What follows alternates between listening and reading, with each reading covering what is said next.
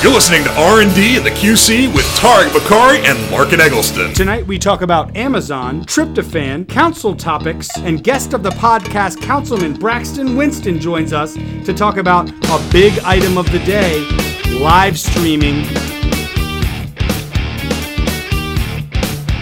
Episode 4, Larkin. Are these things starting to really kind of just come real fast and furious at you right now? Can you believe it? I feel like we just did episode 3. I was going to ask about if you meant the meetings or the podcast. It was just 6 days ago, though, because we had our Tuesday meeting based on the holiday weekend. So that might be the time warp you're confused by right now. Man, I wonder, maybe we'll go back and listen to old episodes when we're at episode 100. I wonder how we're the older statesmen. How we'll skeptically view it. We'll be like, man, that what guy amateurs. Was so ignorantly young and unaware of reality. And energetic. Once we're beat down old veterans. Welcome to episode 100. We're here in this. Okay, so enough of that. Let's get pumped back up because we've got a big item to talk about first. It's been really the talk of the town for the last week. Amazon. Charlotte isn't prime. What do you think, man? I think, like everybody, I was disappointed that Charlotte didn't make the final list of 20. But honestly, first of all, we need to quickly, and I think we as a city we need all of our citizens to do the same, quickly pivot to being excited for Raleigh, because the fact of the matter is, if Raleigh manages to pull this off and get the Amazon headquarters, that's going to put dollars in the state tax coffers that'll certainly benefit the entire state. So I think we have got to become Raleigh's biggest cheerleaders. That's my intention. And I know you'll speak more to why you feel like Charlotte might have missed out on this one, but we've still got a North Carolina city in the running, and we've got to do anything we can to help them be successful. We've got to get behind them, but isn't it a little dangerous to completely get into cheerleader mode for our partner city down the road? We have to do everything we can help them, but we need to look inward right now and figure out where the disconnect is, because I've said it a dozen times, and I'll say it one more time. I was flabbergasted that Charlotte didn't make a list of 20. I don't think those things are mutually exclusive. I think we can. That's your favorite thing to say, dude. Mutually exclusive and adaptive reuse yes, are my favorite two-word phrases. But it's not. I think we can walk and chew gum. We can cheer for them while also kind of looking back internally and saying, where might they have excelled and we didn't, or where did we miss out? What are the things that Charlotte doesn't offer a company like Amazon, or you've brought up that Apple's going to begin looking for their second headquarters? What are the things that they might be looking for that we might not have, and how can we close those gaps? So one of the things that I really dislike at a macro level, and then when you look at this case, it's a perfect example of it, is things that lack transparency for either no reason or it doesn't need to nearly go that far. And people have cited many things. We need to protect the integrity of the competitive process. So I get there are factors like that. But when you look, there are other cities proactively in this process that release their entire submission publicly. We know that New Jersey had over $7 billion incentive package. And while I'm firmly against that, I love that level of transparency. They just didn't care and threw that out there. So as you look at the New Jersey for you. As you look at the progression, don't let my wife hear that, man. She listens to these podcasts. She's from New Jersey? She's from New Jersey.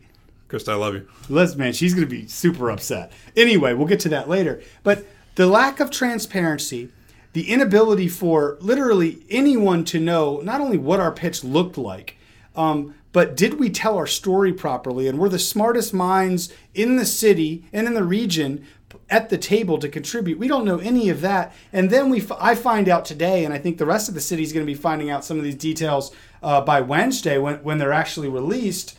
Amazon did call us, so we do know that. But they called us Thursday, and we found out about it today, right? But when they called us, they said, and I'm giving secondhand information that is not confirmed, but it's from the person who talked to them. They said that there were 5 categories they thought we did really well. Our airport, transportation, business climate, and growth potential for tech jobs. All thumbs up. But they said, and paraphrasing what I heard, we were not competitive because a current number of tech jobs that we have in Charlotte is lower right now from a concentration perspective, citing that there's about 49,000 tech jobs in our area, while someone like Raleigh has 61,000. So there's two things that jump out at me when I see that. And it just further kind of points to the disconnect here, which is, one, of the 20 cities on that list, at least 3 of them have a worse count than us on that front. And we're way better in all the other factors as well, that I would say. Now, I don't know what our incentive package was, and I don't think that weighs in as much as heavily as many people think. And I have no idea about our sites that we offered, but I do know there were 22, and we couldn't even narrow it down to the 1 or 2 we thought were best. But when you put all that aside, my final point, I'll just get you, I know you're going to come back over the top and tell me why I'm wrong on this, but it doesn't matter if we have 49,000 current jobs and Raleigh has 61,000. It's not about the jobs you currently have. It's about the amount of the 50,000 jobs they're going to be hiring that you can ultimately fill. And it's about pipeline. And I look no further. Yeah, Raleigh has a great value prop with their research universities, and they beat us on that front, and we're going to help them, and that'll be great. But my final point to you is this. We're the number 1 location for millennials relocating in the entire nation. That has to at least flip that 1 point that we had on the scales far enough over that we make a list of 20? I would think so too. I mean, I think it's a couple of things. First of all, there's so many factors that go into this for Amazon, and we'll never know exactly what their metric was, exactly how they weighted one category versus another. So a lot of this is speculative. But I do think one of the problems as far as the transparency thing goes is I feel like often we see that people go, well, we can't release the whole report, or we can't release the whole bid, which is completely true. We can't. We would have to redact a lot of the state incentive information so we don't jeopardize Raleigh's chances. We wouldn't necessarily want to lay every card on the table regarding our incentives. But too often people say, well, we can't put all that out there, and so their solution is let's put nothing out there. So there are certainly ways, as with all sorts of information that gets released, that we can redact the things that would hurt Raleigh's chances, the things that might make us less competitive for the next company, and still lay out in a very transparent way to elected officials, to the rest of the city staff, to our citizens, a lot of how we presented ourselves and how we pitched ourselves to Amazon. And again, do that, look into the mirror and see where did we miss out? And is it that we are missing something as a city that we can then try to create or expand or grow? Or did we just not tell our story the right way? Are we missing something in our DNA that we can change? Or do we already have it in our DNA? We just didn't do a good job of telling them we did. Are you hearing from people in the community and constituents? I know I'm hearing from a ton, obviously, but I've tried to stay on the forefront because this is one of my issues, one of the things I'm passionate about. Are you hearing from folks that are questioning, across all the involved parties that relate to economic development around here, that it might be time for us to not just shine a flashlight on our processes and how we do it, but also start thinking about new leadership? I've not. I mean, I think that we as council members all have the things that people consider in our wheelhouse or our hot button issues. Obviously, yours with your tech background, I think this is something people probably bring to you more because they know it's in your wheelhouse, in the same way that, to harken back to my adaptive reuse joke earlier, if there's something about historic preservation, people know I have that background.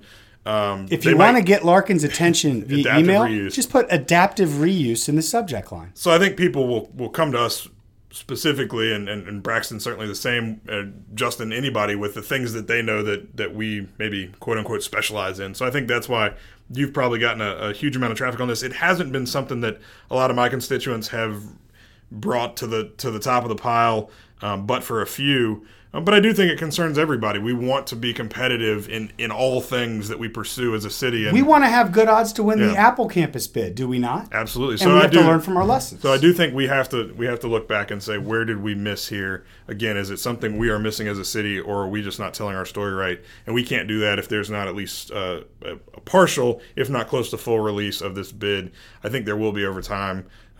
You and I obviously would like to see that accelerated. So I think the headline tomorrow, if anybody's still trying to write their headline out there in the media world, is, as Tarek mentioned, Amazon breaks up with Charlotte over the phone. Hashtag Charlotte isn't Prime? I don't know. All right, so more to our meeting specifically Hold on, tonight. before you do that, speaking of things that are in our wheelhouse, I'd just like your comment. I'm wondering how much of city staff and those in charge of food and bev around here listen to our podcast, because I feel like they upped their game from Meatloaf. They did. So to hone in on our meeting tonight specifically, and we will, in our second segment, get to the big hot button front page story tomorrow, which was how we broadcast and how we transmit and allow for interaction between citizens and our meetings. We're really calling the front page items here tonight. We are. I feel like we have a gut reaction. They're pretty easy to call. That was definitely the hot issue tonight. But one that is probably going to go uncovered by the media if I have anything to do with it. Is the food. And so we mentioned last week before our zoning meeting that we had meatloaf and that might be a bit heavy for a long meeting. So we knew tonight was going to be even longer because we had pushed 6 rezoning hearings to this week in addition to our business meeting, in addition to closed session. So what do they do, Larkin? So what do they do? So they throw tryptophan in the mix. It was a full Thanksgiving meal. dinner. Everything but pumpkin pie. We had turkey, gravy, collard greens. The collard greens were amazing, actually. It was cranberry sauce. They had cranberry sauce, so they were not. It was very thinly veiled attempt at trying to put me to sleep after I chastised the meatloaf choice. It didn't work. They do also provide coffee. I partook in the coffee and I stayed awake through the whole thing. Where do they go from here? I mean, where is it, like a NyQuil pie? Or like one of those challenges where people have to try to eat the whole thing in like an hour and it's free. Man versus food style. Yeah, man versus food style meal, because I don't think you can beat Thanksgiving turkey and fixins. The food was good tonight, but again, I pointed it out to someone and they said, well, we'd rather you be tired than complaining about being hungry, which I would complain about. So I don't know. We've got to. Maybe we need like a subcommittee. I think they're listening to the podcast. That's the only explanation. Now they're screwing us. We'll see in 2 weeks at our next meeting if they really, if they're really just toying with us at this point. But I'm going to propose we start a food subcommittee and really dig into this. Indeed. So real quick, go back to where you were going a minute ago before I rudely interrupted, which was the mayor council topics. Well, I wasn't going there, but I will now as to bring it up. Perfect. So one of the things we obviously want to do with this podcast is break down different components of our meeting and how we go about those and help everybody understand them better. So one thing that you've probably seen if you've ever watched a business meeting of the Charlotte City Council, which we have twice a month, would be the business meetings, that is. We do council mayor topics. And so basically what that is, there's not a lot of opportunity through the course of our business meetings or our rezoning meetings for us to get on our soapbox and talk about something that we're just personally passionate about. It might not be apropos to anything that we're talking about during the course of that meeting, but it's something that we think is important either for our district, for the city, an issue we want to shine light on. And so we did that tonight. And so one of the things that Tarek brought up was something specific to his district. I brought up a program that I had read about in another city in our country and how we might implement that here.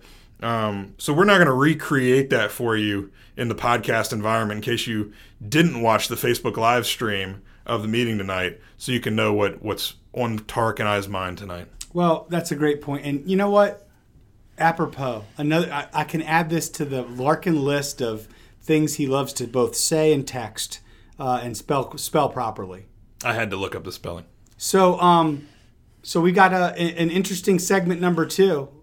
Special guest of the podcast coming on here in a sec. Well, you didn't tell them about your CNIP thing. I thought. Well, you just skipped over. I said we're going to recreate it. Oh, we're going to. Okay. Well, my bad. Look. Okay, so Councilmember Bakari, tell us about your council topic tonight. I mean, I was zoned out there. So my topic, really exciting to me. And if you're listening to this, because I'm going to launch it ahead of time, Tuesday, tomorrow morning, the 22nd of January, we have a South Park CNIP workshop, community forum, vision forum. What does CNIP stand for, Tarek? It stands for Community Neighborhood Investment Plan. That's close. Unsure. If wrong, it's close. Yes. That is going on tomorrow in South Park at the Morrison Library between 10 a.m., 7 p.m. You can drop in at any time. But the 2 big meetings times where we're going to pump everybody up is at noon and 5:30. We got great presentations, a bunch of cool stuff, food trucks. You can bring the kids and have story time right after the 5:30 edition, a lot of things. So I'm really trying to get the community to come out there and hear some big ideas and contribute to them. So when we look at right now an aerial photo of South Park, like we did the other day from the 90s that I saw from staff, or from the 60s that our good friend of the pod, Andy Doolin, showed me, and he's going to bring tomorrow. And we explain, and others explain to us, oh, wow, this was a field and this was that. We can do the same thing 20 years from now to our kids and say, look at what South Park looked like today. So I'm real excited about that. Larkin, what about yours?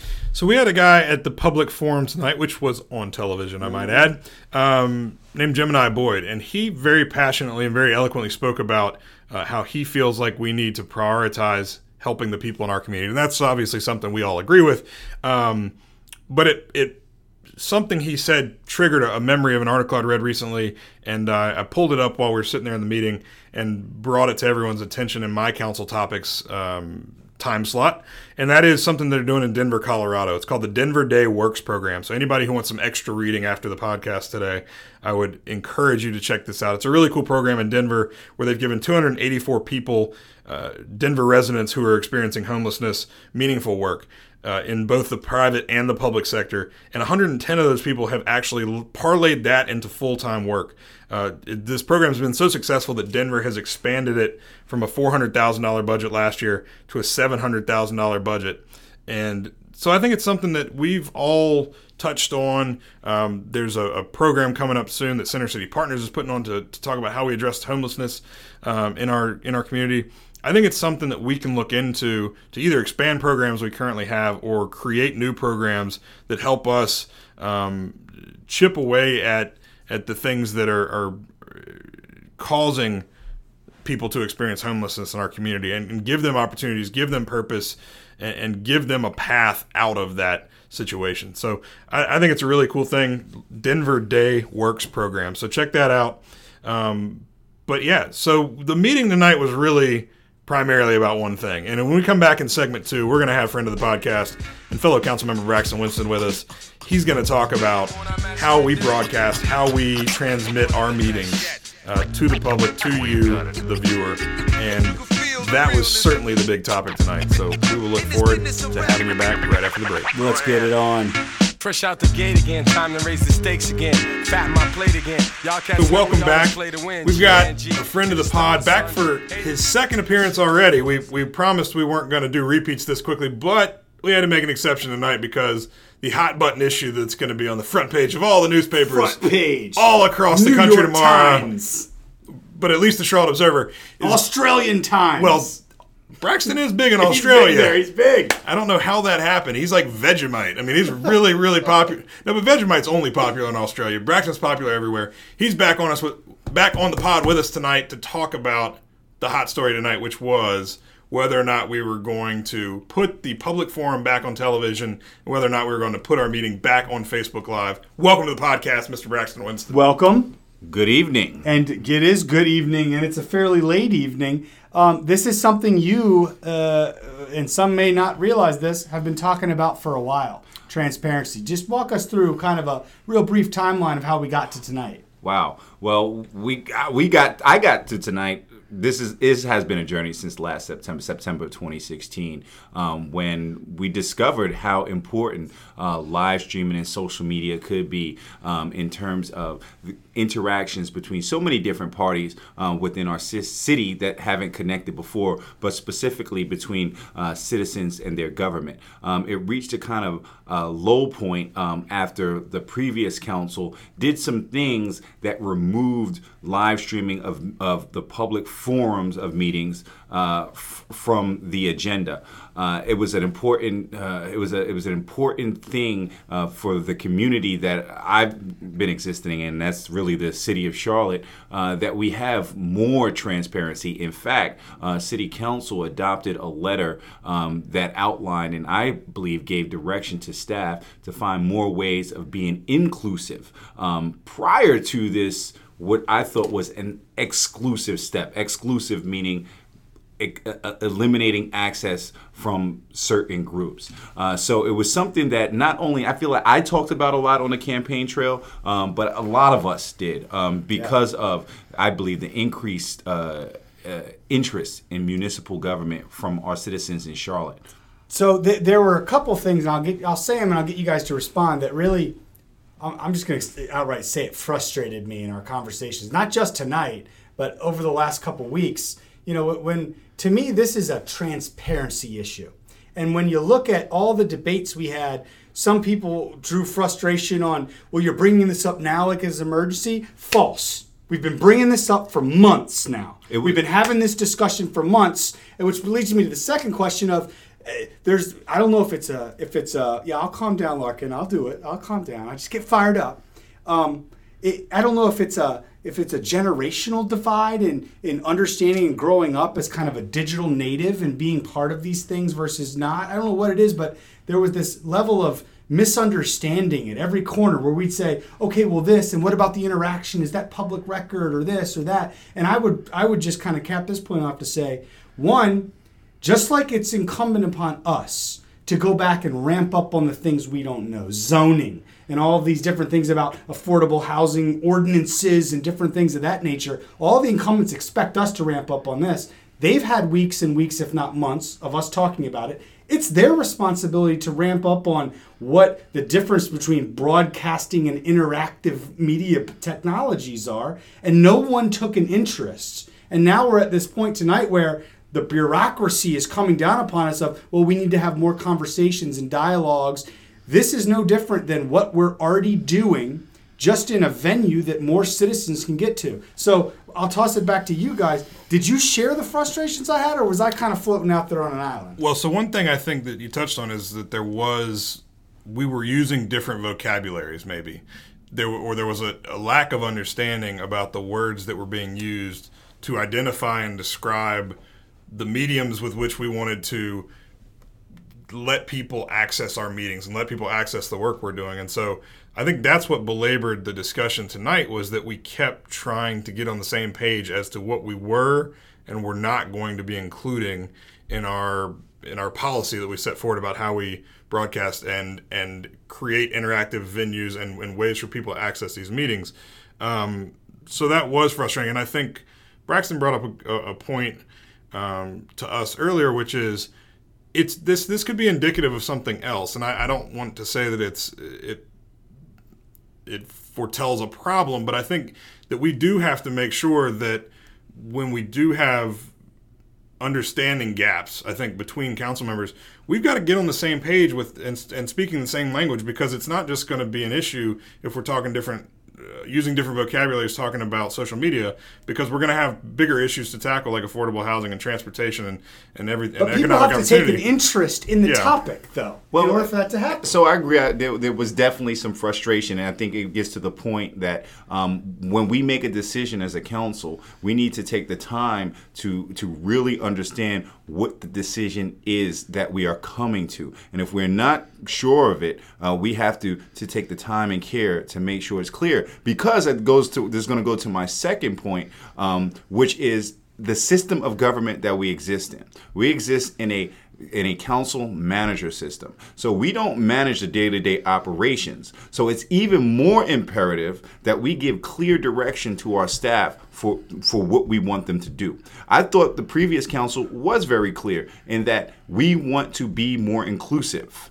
We want to connect more folks out there with what goes on in these buildings. And I think staff has done an excellent job of trying to think of ways to do that. Hence, where you get from broadcasting the meetings over a government channel, putting it on YouTube so that there's a sharing option, and then moving forward to meet the market where it exists, that people are using Facebook Live to do these things.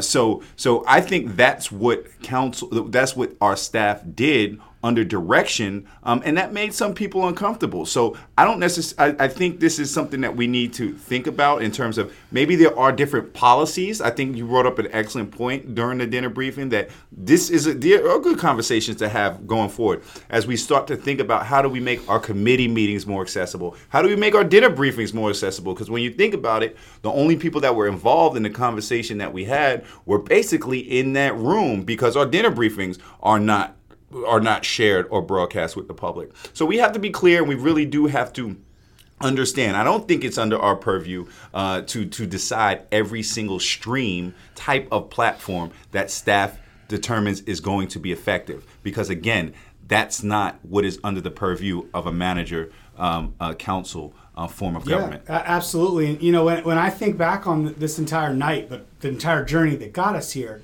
one, I don't think we always on this show, Larkin, look for R&D, Republican, Democrat. Is this a Republican, Democrat, conservative, progressive issue? One, I don't think this is, because this is not about big government, small government spending, this and that. To me, this is about transparency versus being averse to the transparent nature of it. And I have a wide open mindset towards this. I didn't hear a single debate on the major factors of we didn't have enough time, which is bureaucracy to me.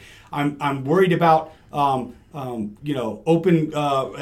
record retention laws and all of those things, which, by the way, that all already happens on all of our social media streams today, or people saying mean things that bother us. Well, guess what? That's just going to happen. And so again, this for point two, there are questions like we said that we should answer going forward. But again, looking at the structure of our government, council, manager, we have staff that can help us deal with these things. We have an excellent city's attorney's office that can help us think about how we deal with public records. We have an excellent communication staff that can understand how do we archive these things, what tools do we have out there if we unleash them. And that's, again, why it's so important that we get our decisions clear as we are guiding this staff on how to do the things that we want them to do. I think this also is a bit indicative of two more overarching things. One is that oftentimes our fears are based in a lack of understanding. And so one of the things that I think was not clear to some members who had concerns until the very end of the discussion was that the implications they thought would be included in this for them personally were not necessarily the case if they did not share this live Facebook feed on their own channels. So again, I think oftentimes a lack of understanding leads to fear. But also, I think an overarching thing that covers a lot of topics is oftentimes we in local government and in government at all levels deal with rules that were written a long time ago. And it's hard oftentimes for our attorney or for us or for anybody to interpret those through a modern lens, because when these rules were written, obviously social media didn't exist. The internet didn't exist. So we have to constantly look at those rules and say, how do those apply now? How can we update those to be more accurate based on the world we live in today? And so there is some ambiguity to it because the rules were written in a different era with different technologies. The letter and the spirit. What was the spirit of it versus the letter that they wrote it in at that point in time when, I guess, people were using the tablets. Yeah, carving into tablets, which then became public record. So as a final point to cap this off, let me just pose this question to you guys: can anyone argue the success when you look at the metrics of what we accomplished tonight that wouldn't have been accomplished otherwise? And by that I mean over 100 people either commented, reacted, or shared this post, and well over 4,000 people viewed this that wouldn't have otherwise. Is there any argument to be made other than complete success from a decision we forced earlier today? Again, this is one of the things I say. I think democracy works better when more people are involved, and I think tonight was a good night for democracy in Charlotte. Larkin, meet the people where they are. The people are on Facebook. Let me ask you a question. I'll ask this to you, Larkin, because I know you'll push back hard on me, but there's some side, I don't even know how to frame this, but there's some part of me that almost feels a little bit of like tingly awe deep inside that we finally, as a new class membership, came in here and we've been figuring out protocol and process and getting shut down at every corner. We finally came together on one topic for the first time and said, no, we're not going to talk about this anymore. And we use that power that we have of collaboration and connectivity, yet explaining ourselves and still being respectful to the other council members to say, this decision is going to be made today. I won't push back too much, other than I don't want it to be painted too much as an us versus them, because we should acknowledge that two of our veteran colleagues voted with us. Exactly. So it was not along new or returning member lines in that regard. But I do, and I will also qualify that with the fact that this is not something we did on a whim today, because I do think, although we could say that the under 40 members have the power to do that because they have 6 votes if we're all in alignment on certain issues, that is not the way we have demonstrated that we will operate. We're not going to come in on a Monday morning and have some wild hair of an idea that we got Sunday night and then jam it through. This is something that's been discussed for 2 months. So no one listening to this should think we exerted power as new council members or under 40 council members to do something just out of the blue. This wasn't out of the blue. Braxton's been talking about this since before we were installed. So I will say I have no qualms about the way things went down tonight, and I think that we're better off now than we were yesterday. On that note, Braxton, why don't you take the final word on this? I just want to thank my colleagues. I really do. This was a fine example of working together to get clarity on what we were trying to communicate. And really, I think we did a great job of going out and engaging the people. While we did have personal views on this issue, I think it was backed by the will of the people that we represent. And really, that's what I'm most proud of. So thank you to my colleagues, and thank you to my constituents. All right, so once again, we want to thank friend of the podcast, Braxton Winston, for joining us again, taking time off from his daily, or his very busy daily Australian media tour he has to do. Have you been hanging out with a lot of pro sport athletes lately, by the way? Real quick, I do want to explore ways that we can leverage all of our community members to attack big issues. And yes, I have been trying to reach out to athletes, and they've been quite receptive. Don't get all serious on this question, man. We know you've been hanging out with some high-profile guys. You know where we're going with this. You're going to have a clothing line soon. Check my Instagram. All right, ladies and gentlemen, episode 4 of R&D and the QC has come to its conclusion. We appreciate y'all joining us. We will be off next week because we've got our board retreat in Durham where we'll be getting to know each other even better. And we'll be back in 2 weeks. Thanks for joining us. Thank you so much, everybody. Over and out.